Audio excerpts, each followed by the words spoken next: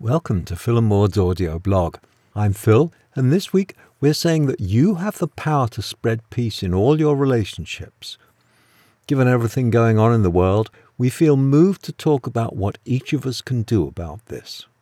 I said, another war breaks out and people take sides. Who's responsible? How did this happen? What were their reasons for it? How can we avoid being part of this polarization? I'd like to say don't get upset, but of course that's absurd. The whole situation is upsetting. What is happening in these two regional wars stirs outrage. I want to scream at the inhumanity exhibited. Yes, bring your emotions into it, but bring empathy, sadness, grief, instead of anger, revenge, hate, name-calling. That isn't easy to do, but what choice do you have? When you are hostile, it provokes defensiveness and counterattacks. It escalates the situation. Is that what you want to happen? And therein lies the problem. If you can't be peaceful, how can you expect the same of others? We all ride the tiger of animal emotions, but we all have at least a little choice in how we handle them.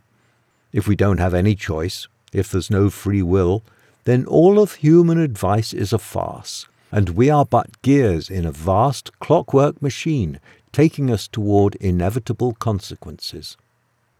But I prefer to believe in free will.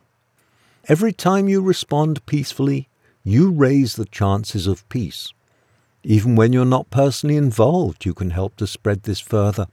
When someone else is swept up in the events in the Middle East, or being cut off in traffic, or what their ex said to them, suggests that focusing on the positive emotions is the way to a more harmonious life. And Maud said, in the face of all the dissonance and conflict in our world, it's easy to become despondent and to feel hopeless. We are not powerless. We must desire peace. We must declare peace. We must explore peace within ourselves and create peace within all our relationships. It is up to us. Peace is a real, livable and discernible experience.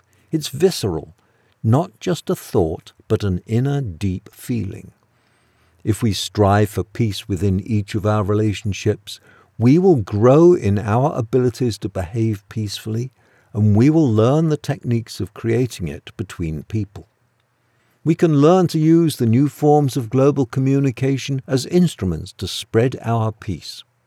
When we speak from a place of experience and understanding about what peace is, when we are peaceful ourselves, we become powerful forces for change.